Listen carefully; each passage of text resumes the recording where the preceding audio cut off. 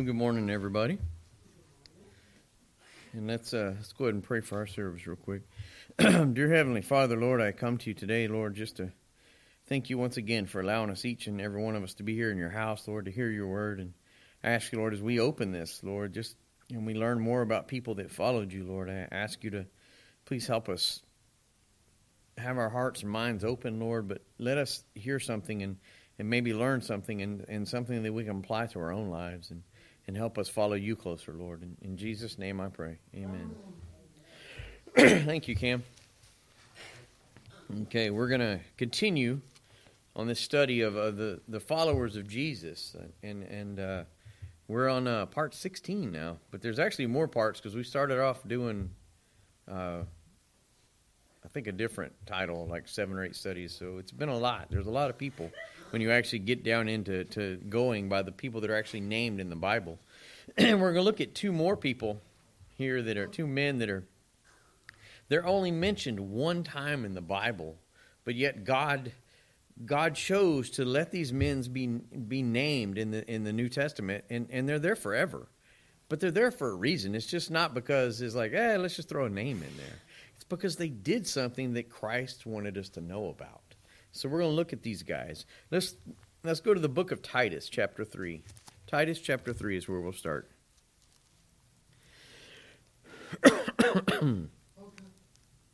I'm getting there, Cam. Thank you. Cam looks out for me. Whenever I cough, he always asks me if I'm okay. I don't know if it's because he cares about me or he's wanting me to fall over dead. So Titus chapter 3, and we're going to read one verse, verse 12. The Bible says, "When I send Artemas unto thee, or Tychicus, be diligent to come unto me to Nicopolis, for I have determined there to winter." Okay, well, this is Paul speaking, right? So we see, who's Paul speaking to? Speaking of Titus, he's telling Titus that he will send Artemas. I had it right. Artemas? Yes, Artemas. So Paul told Titus in this letter, he says, I'm going to send Artemas to you to take over your pastoral duties in Crete, is where Titus was. And he said so that Titus could come to visit with Paul. Okay? So they're doing some moving around of church leadership. So if this guy Artemas, Paul knew him enough and trusted him enough to send him to pastor a church while Titus came to confer with Paul. Okay? I guess it had been, the first Christian church conference there. That's what's going on. And that's because Paul he said he's going to winter in Nicopolis. Well, think about it. When winter comes here in Texas, it's nothing. It's just like, But even in other parts of the world, when winter comes, you get in your car, you put your snow chains on and roll on. Well, it's much different back there, because most of the travel was, in a wagon or on a donkey or on a horse or a camel or on foot more than likely. So winter travel wasn't the best, So when really hard winter got there, they settled down and stayed places, right? So that's what Paul was doing. And he says, send Artemas to me. I'll send Artemas to you so you can come confer with me and we can learn some more. We can study the word. So why? What is the reason? So they could spread the word of God even more. So Artemas, we know just from this one verse, he was a Christian, and he had to be a Christian he had part in the ministry, and he had part in the building of the early church because Paul was going to send him to pastor while Titus was going to see him. And if we look at history, not the Bible, but just the history of the world, it states that this guy Artemas became a bishop of a church in Lystra. Okay? And Lystra is in modern-day Turkey. Okay? So let's look on to somebody else. Same book, Titus, and same chapter, Titus 3, but we're going to read verse 13. So the next verse says, "Bring Zenas, the lawyer, and Apollos on their journey diligently, that nothing be wanting unto them." Okay? It says, "Bring Zenas the lawyer and Apollos on their journey diligently, that nothing be wanting unto them." So what's Paul telling Titus here? He's saying, well, when you come, bring this guy Zenas with you. Okay? When you come to Nicopolis, when you come over here, bring this guy Zenas with you. And all we know about Zenas is that he's a lawyer, okay? And he's a Christian. And he had some part in the ministry of the early church because Paul trusted him. Paul knew him by name. And Paul asked for him to also come to where he was. So whatever they were going to do, confer about church business, he wanted Zenas there. And he lets us know that he's a lawyer. So, a lot of people think, Bible times, they still think that they were, like caveman running around. Yeah. No, it's a very advanced culture, but we just don't realize it because we didn't live there. I mean, they had government structures, they had, city structures, they had attorneys. It wasn't like, just a bunch of fools run around with sticks in the woods. It was an actual city. It was an actual time. There was government, and we know there's government because the Roman church was doing their best to the Roman government was doing their best to stomp the church flat, right? So we see here this Zenas, he said, bring him. He's a Christian. He's a lawyer, so maybe he wanted some lawyer help, right? And he had something to do with the early church. So let's move on. Let's look at a guy named Philemon. And old Philemon actually has a book in the Bible named after him. And it's only one book, but there's a lot in there. And Paul wrote this letter to Philemon, and that's how we know about this guy. So let's read Philemon 1 and verses 1 through 2. And the Bible says, Paul, a prisoner of Jesus Christ, and Timothy our brother, unto Philemon, our dearly beloved and fellow laborer, and our beloved Apphia and Archippus, our fellow soldier, and to the church in thy house. So what are we seeing here? Well, Paul's introducing us to this guy. He's introducing us to Philemon. Okay? And we know, excuse me, that he was a first century Christian. He was one of the first Christians when the church was being built. Okay? We also know from reading the book of Philemon he was a slave owner. Okay? He owned a slave, at least one we know of. But he hosted a church in his home, okay? And it was most likely he lived in Colossae. If you read the Bible and figure it out, he lived in Colossae. And his name, Philemon, actually means affectionate in Greek, okay? And from what we know about Philemon, from this one book and from other places he's mentioned, he lives up to that name. He's an affectionate guy. He's a loving, and we'll see. And thing about Philemon, like I said, before he was a Christian, he had a wife, he had a son, he had a home, he had whatever he had, a business or a ranch or a farm, whatever. He had a slave, which is not uncommon, okay? Everybody's, slave, no. Back during that time, if you were affluent, slavery was there. It wasn't right, but it was part of the culture, okay? So he was a slave owner. Well, at some time during his life, he met Paul. And Paul led him to faith in Jesus Christ on one of his visits to Asia Minor. So Paul went over there on a missionary journey, and either Philemon, I don't know if he went to Philemon, but he may have been having a tent meeting. Philemon heard the word of God, and he got saved, okay? And then we know he got saved because then what happens if you read through Philemon? We see that Paul stayed in Philemon's home. Okay? So they had a guest room for him. And whenever Paul went to this region of the world on missionary journeys, he always stayed with Philemon and his family. Okay? And the only mention of Philemon by name in the Bible is in the book of Philemon, right? And the book of Philemon was a personal letter from the Apostle Paul to his friend Philemon. And Paul calls him, as we read here, he calls him a dear friend, okay? Not just a friend, not just an acquaintance, not just somebody I've heard of, a dear friend, okay? Remember, Paul's in prison right now. A dear friend and a fellow worker. So we know he was close to Paul. We know he helped spread the gospel. We know he had a church in his home. We know Paul got to stay with him when he went there, right? Excuse me. And we know that Paul led Philemon to Christ. because Paul talks about it. Okay? So let's continue on and learn about this guy Philemon. So let's look at verse 10. Verse 10, the Bible says, I beseech thee for my son Onesimus, whom I have begotten in my bonds. And Onesimus was the slave of Philemon, okay? But here we see, remember we talked about him either the last week or the week before.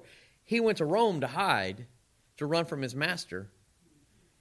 And when he was there, he probably got put in jail because he met Paul, who was in prison there. And Paul gave him the word of God, and he got saved. And we see here, it says, for my son Onesimus, who I have begotten in my bonds. Okay? Well, he's not really, we talked about it, he's not his blood son. He was a young man. And Paul took him in. Okay? So in the book of Philemon, Paul appeals to his friend, Philemon, on behalf of a runaway slave. He knows who Onesimus is. And he says, he met Paul, and that's what Paul says. He met me. I was in prison in Rome here, and he became a Christian while in prison, okay? But then Onesimus gets released. But Paul knows that he's still the property of Philemon, okay? That's still there. And Philemon, by Roman law, has the right to discipline him, okay?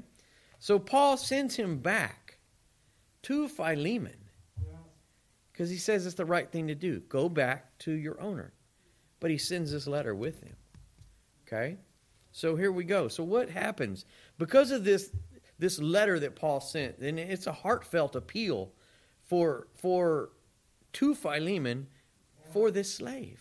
It's exactly what this letter is about. And if we look at it, we learn about Philemon. We learn that, like I said, he owned at least one slave, right?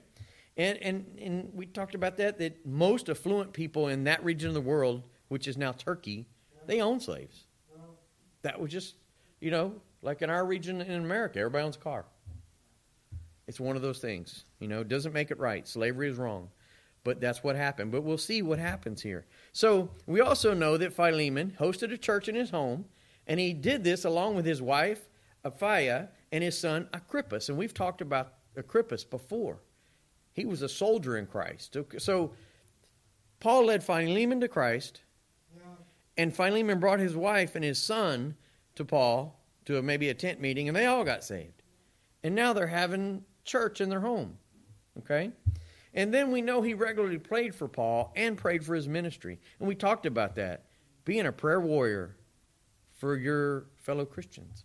Our pastor talked about that. We need to pray, pray, pray, pray. He prayed for Paul and he prayed for the ministry. Okay? He also loved the church and he loved the people because he had a home. And he let people come into it to have church. And we talked about this before. About the people in the Bible that mentions that. If our church was gone, would we open our homes to our fellow members to come have church? So that's what they did. And, he most likely, he would most likely do anything that Paul asked, right? Well, Paul asked him to receive his slave back. But not as a slave, okay? And we know that he had a guest room in his house, because Paul was welcome to stay there, which he frequently did when he went to this area, this region, to preach, right? So let's look at Philemon, verse 19. So the Bible says, I, Paul, have written it with mine own hand. I will repay it, albeit I do not say to thee how thou owest unto me, even thine own self besides. I'm sorry, let's read verse 18 too. Let's read them together.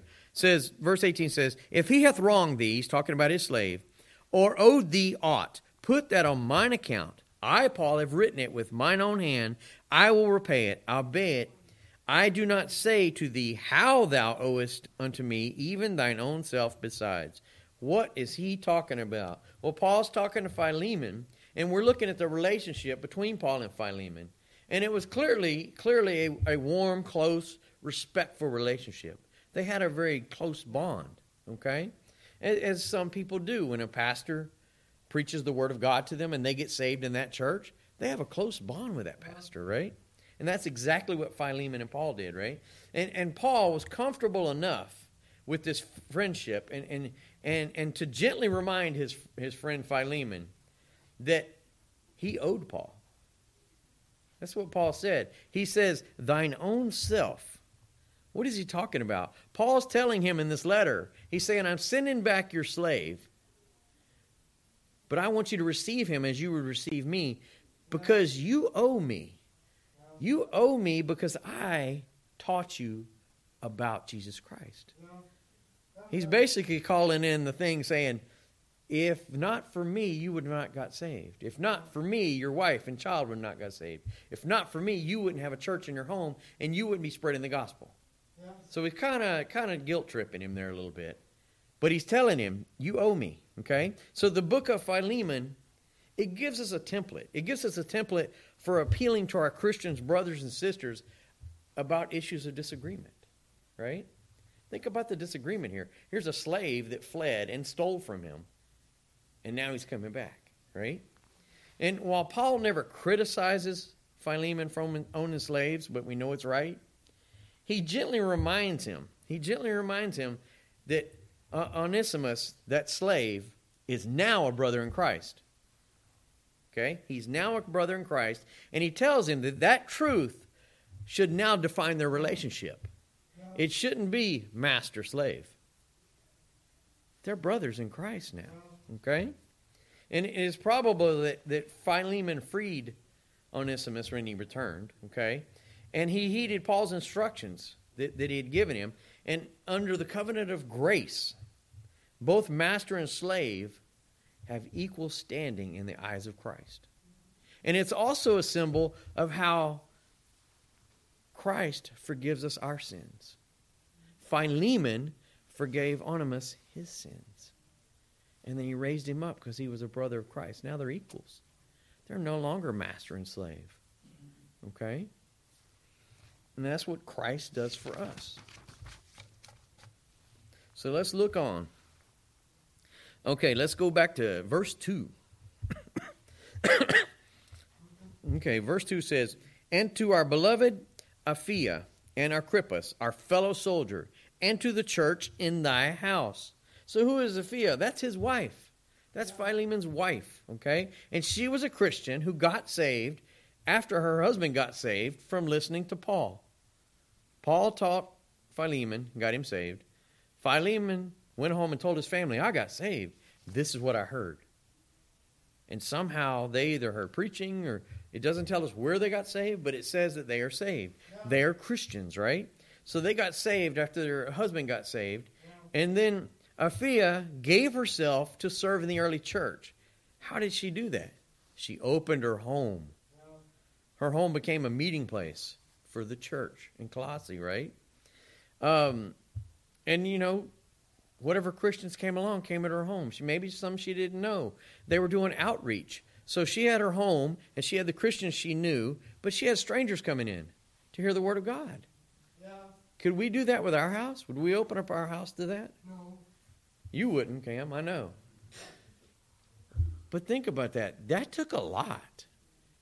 Think about today if you would do that. Would you open up your home to our church meeting there, and then all the outreach, and we're going in the streets and pulling people in, all kind of crazy strangers coming in? She did that because Christ was in her heart, right? And due to her being faithful in her service to God, we read here that Paul calls her beloved. Beloved. Okay? How many Christians you know you would look at and call beloved? Or how many other names would you call your brothers and sisters? How many other names have you called your brothers and sisters in Christ? You look at them and go, beloved doesn't come up, does it? Where's your heart then? Okay? Because her heart was right. So let's look on at some other people. Let's look on at a lady named Mary. And this is not the mother of Jesus. This is not Mary Magdalene. This is Mary. And she's the sister of Martha and Lazarus. So let's go to John chapter 11. John chapter 11, verses 1 and 2. John chapter 11, verses 1 and 2. And the Bible says, excuse me, I am not in the right chapter. It's your fault, Cam. John chapter 11, verses 1 and 2. The Bible says, "Now a certain man was sick, named Lazarus, of Bethany, the town of Mary and her sister Martha. It was that Mary which anointed the Lord with ointment and wiped his feet with her hair, whose brother Lazarus was sick." Okay? So, what are we seeing right here? Well, it's setting up who this lady is. We see that Mary is the sister of Lazarus, and we know Lazarus dies, and we know the story of him being raised back from the dead. But she's also the sister of Martha. Okay? So let's look at Luke chapter 10. Luke 10.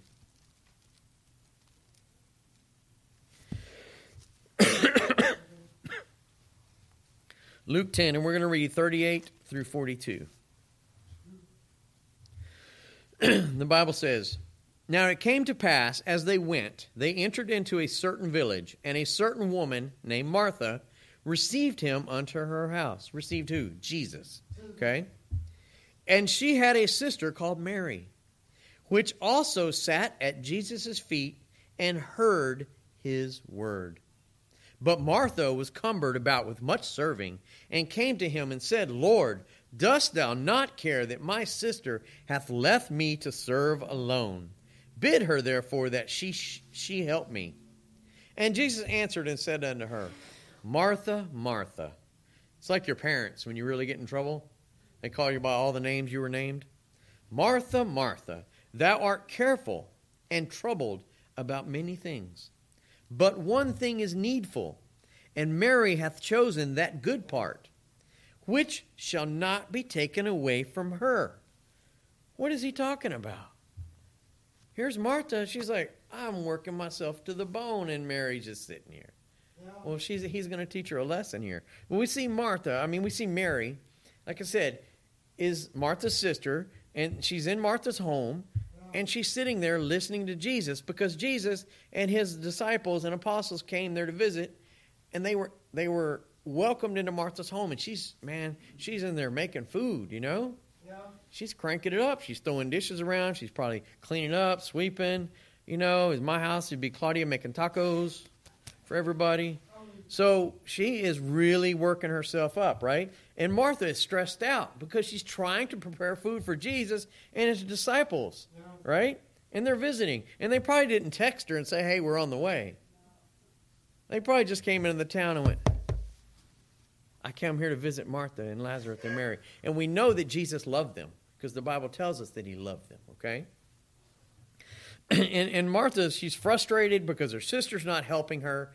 And she goes to Jesus, and this is how close a relationship she has. She rebukes him. She accuses him of not caring for her because he's allowing Mary just to sit there. Sit there on her seat and do nothing.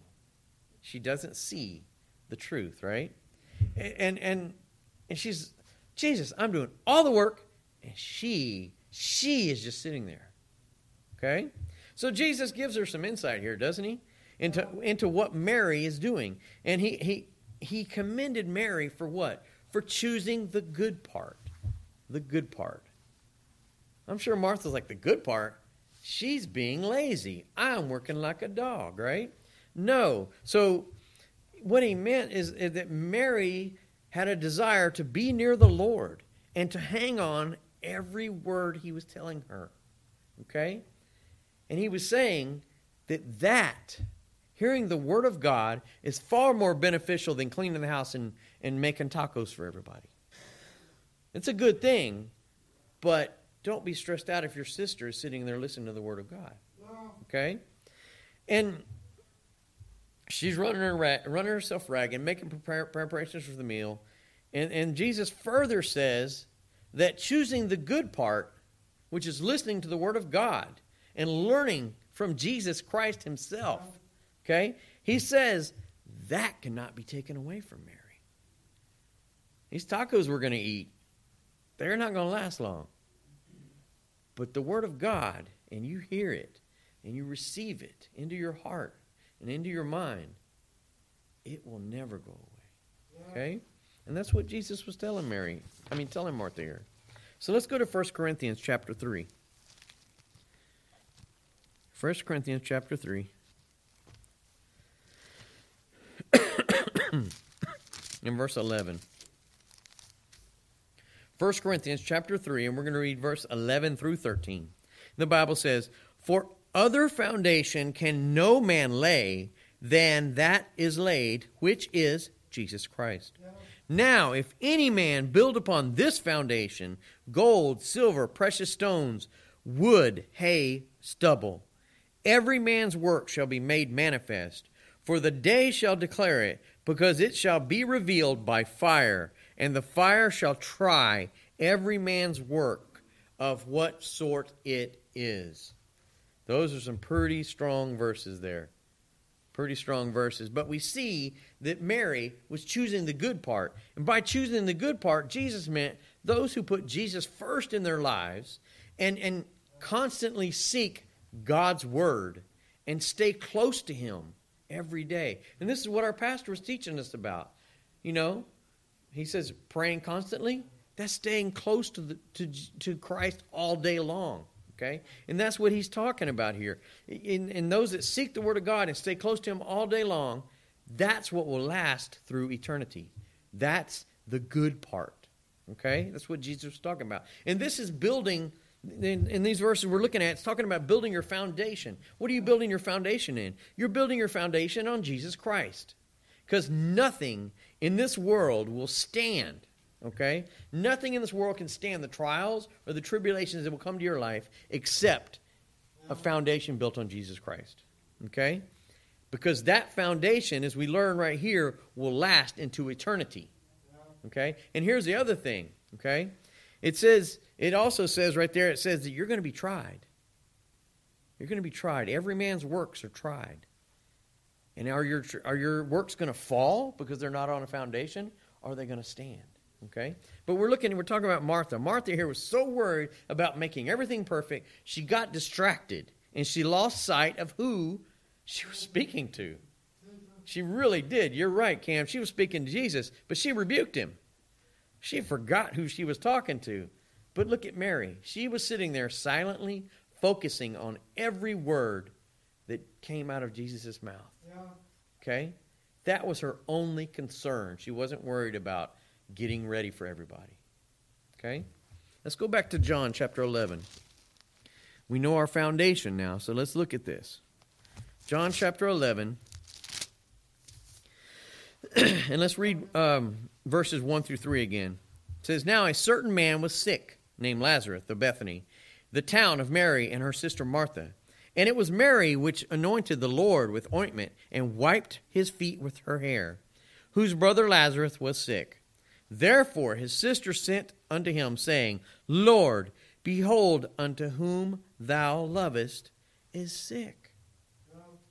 Unto whom thou lovest is sick. So we're seeing that later here, Lazarus got deathly sick. Okay? And her Mary and her sister, Martha, they sent out and requested Jesus to please come heal our brother. Okay? Well, let's look on and see what's going on here. The same chapter, let's look at verses 28 and 29. Chapter 11, verses 28 and 29. It says, "And when she had said so, she went her way and called Mary, her sister, secretly, saying, The Master is come, and calleth for thee. As soon as she heard that, she arose quickly and came unto him." So we see, here's Jesus. He's finally arrived where Lazarus is. But if you remember the story, Jesus delayed on purpose. And Lazarus died. Not because he wanted to see Lazarus dead, but because he wanted to bring God the Father glory by raising him. Okay? So, Jesus has arrived, Lazarus is dead, and he gets there, and who does he call for? He calls for Mary. Who was sitting at his feet listening on every word? It was Mary. He called for Mary, right? By name. So let's go to John, same chapter. Let's jump down to verse 31 through 35. Verse 31 through 35 says, "The Jews then which were with her in the house and comforted her, when they saw Mary, that she rose up hastily and went out, followed her, saying, She goeth unto the grave to weep there. Then when Mary was come where Jesus was, and saw him, she fell down at his feet, saying unto him, Lord, if thou hadst been here, my brother had not died. When Jesus therefore saw her weeping, and Jesus also weeping, which came with her, and the Jews also weeping, which came with her, he groaned in the spirit. Jesus groaned in the spirit, and he was troubled. And he said, Where have ye laid him? They said unto him, Lord, come see. Verse 35, Jesus wept. Jesus wept. Jesus wept for Lazarus, but he also wept for Mary and Martha and the Jews that were there, because he was trying to teach them something here. But we see that Jesus arrived, when Mary hears that Jesus has come and is calling for her by name, what does she do? It says she immediately jumps up and leaves all these people in her house that are mourning for her brother. They're in her home, mourning. She jumps up out the door. And they're like, is she going to the grave? Where did she go? She ran to meet Jesus. Okay? And why did she do that? Because she sat there at his feet and she learned from him. And she knew him. And what did she do? And her love was so great for Jesus, and her desire to obey him and to please him, that she leaves all these people. Middle of a funeral. She's gone. She went to who? Jesus, who's her comforter, right? He's her comforter right then. And she goes there and she's wanting her to put his arms around her and comfort her. And Jesus Christ is the greatest comforter mankind has ever known. He comforted us so much that he died on a cross for our sins. Okay? Well, Jesus sees her great sorrow. He sees her crying. He sees those people that are along with her. They're all crying too, right? And even though he knows her sadness, he knows it's going to be short-lived, because he knows exactly what he's going to do. He knows he's going to raise her brother from the dead, right? And he knows it's going to be real soon. But his heart breaks because he sees the pain. And this is the Mary that sat at his feet. It didn't say Martha was sitting at his feet, does it? It doesn't say he called Martha by name. It doesn't mean that he loved her any less. But Mary and Jesus had a connection. They had a connection because she listened. Okay? John chapter 12. John chapter 12. And we're going to read verses 1 through 8. So bear with me. John 12, verses 1 through 8. Then Jesus, 6 days before the Passover, came to Bethany. Isn't that where they lived? Bethany, remember? Where Lazarus, which had been dead, whom he raised from the dead. There they made him a supper, and Martha served. But Lazarus was one of them that sat at the table with him. Okay? Martha's serving again, huh? I think that's her gift. She makes sure everybody's fed, right? Then Mary took a pound of ointment of spikenard, which is a very expensive ointment, right? It says very costly, and anointed the feet of Jesus and wiped his feet with her hair.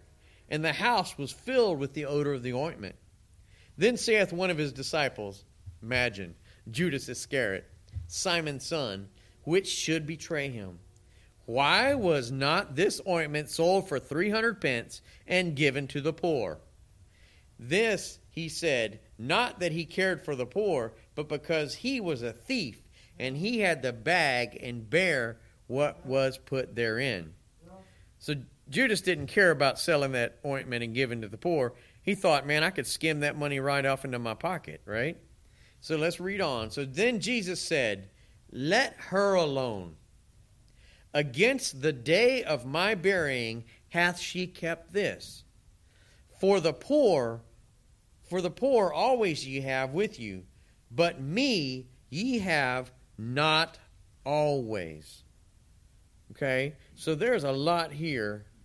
And remember, this is the Mary that sat at his feet and listened when Jesus and his disciples came to that house, to Martha's house, right? And Martha's, man, she's working, but Mary's listening.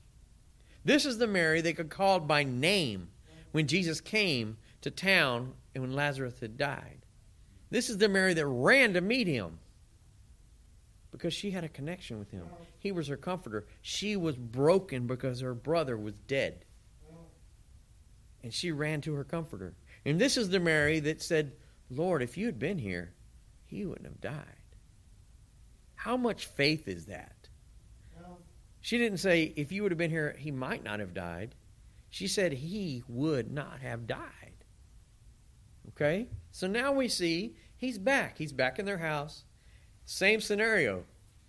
Lazarus there, Mary's there, they're listening. What's Martha doing? Making those tacos. She's tearing it up again, right? But this is the last time that we see Mary is mentioned in the Bible. And they may not realize it, but it's only a few days before Jesus is crucified, right? And what does she have? She has this box of ointment. Not a little bit of ointment, a lot of ointment. Very expensive. Okay? So it would be equivalent to us having a perfumed ointment that just a little bit is very expensive. But she has a whole box. She has a shoebox of this stuff, right? And she has so much that when she anoints Jesus with it, the whole house is filled with the odor. So it's not like, I'm getting ready and I spray some cologne on and Claudia comes in the bedroom and she might smell it. No, if I would do this, she would smell it, in the kitchen. The whole house. So she had a lot of it. So a meal has been prepared. Martha, like I said, she's up there serving, man. She's serving and serving and serving and serving, right? Lazarus, he's been resurrected, right? What's he doing?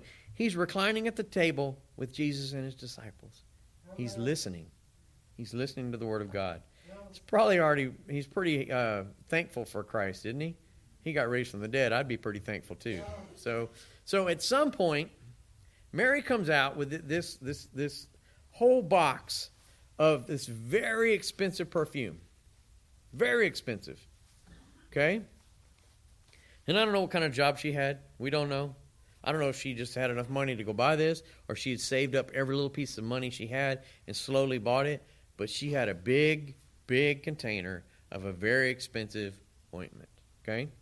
And what does she do? She brings it out. She goes to Jesus' feet. Okay? Back during this time, it was a custom to wash your feet when you go into somebody's house. Because you walked around in sandals. And it wasn't like we're on nice little paved ground. It's dirty. You get your feet dirty. Take your shoes off when you walk to somebody's house and wash your feet. If they wash your feet, it's a sign of respect. It's a sign of love. Okay? She didn't wash his feet with water. She washed his feet with what? That very expensive ointment. She got down on her knees in front of the Lord Jesus Christ, took out this ointment, and started wiping his feet. She washed his feet with this ointment. Okay? With this ointment, it was also used when somebody died. It was an ointment you anointed the body with.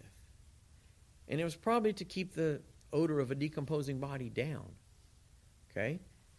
But think about it. Christ is getting ready to be crucified.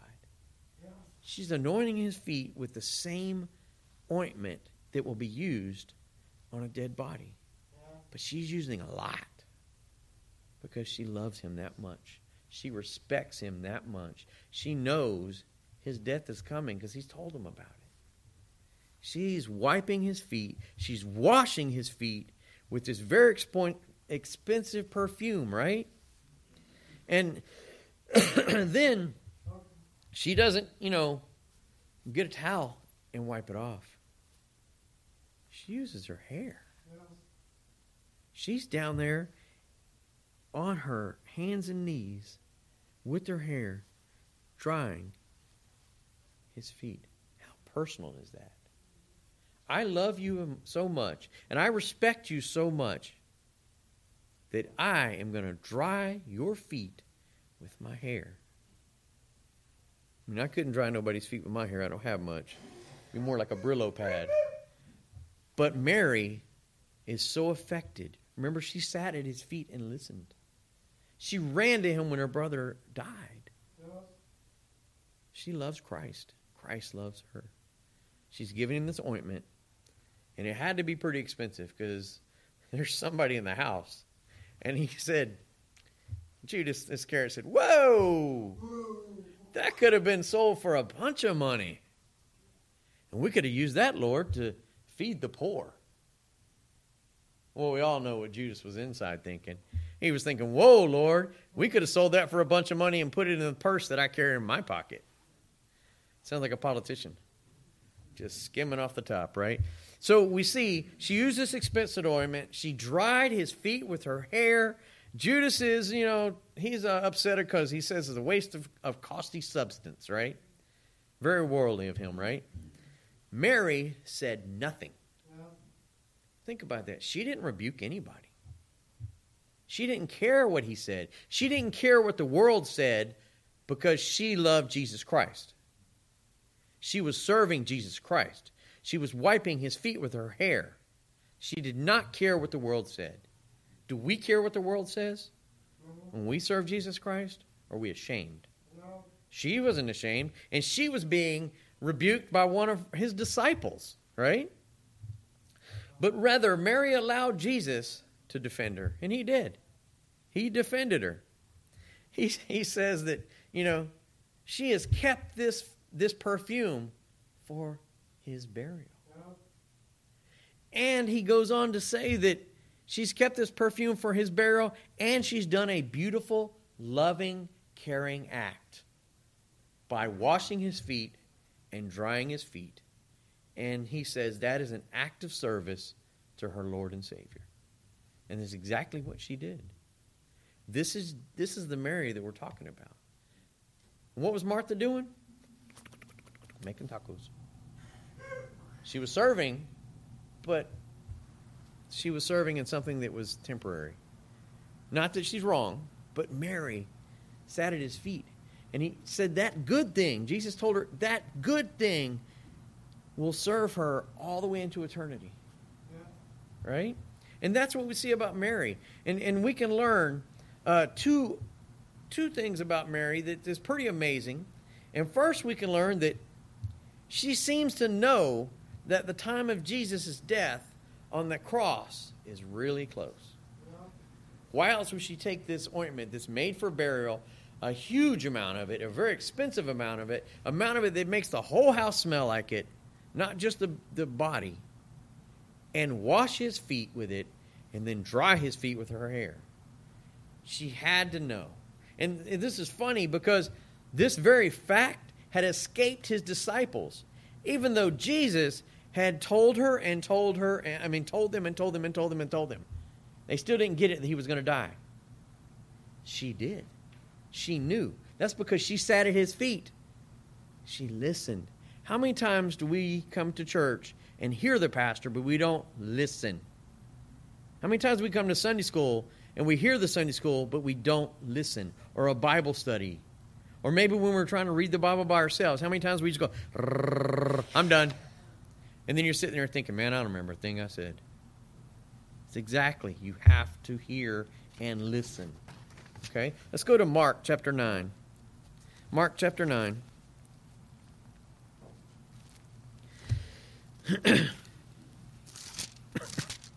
Hey, Cam, we're going to Mark.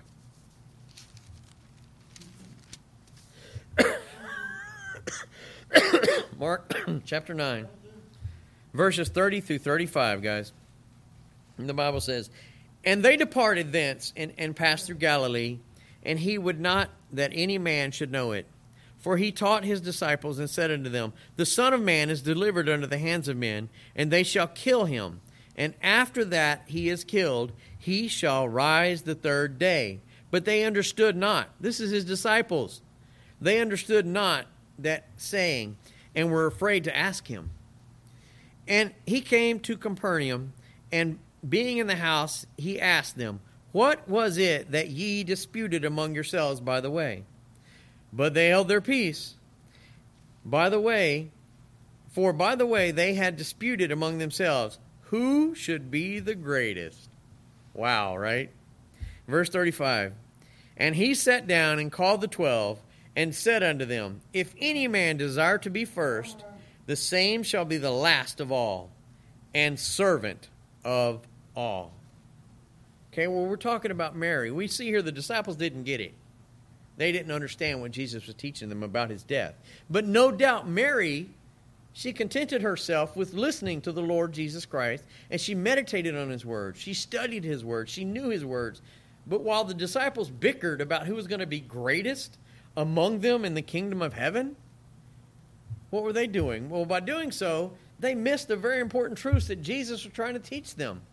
He was trying to teach them about his upcoming death and resurrection. Mary knew that.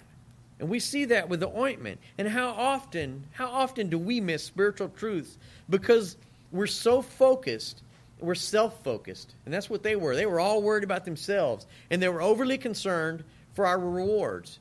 How do we do? Do we do that? Yeah. Yes, we do, right?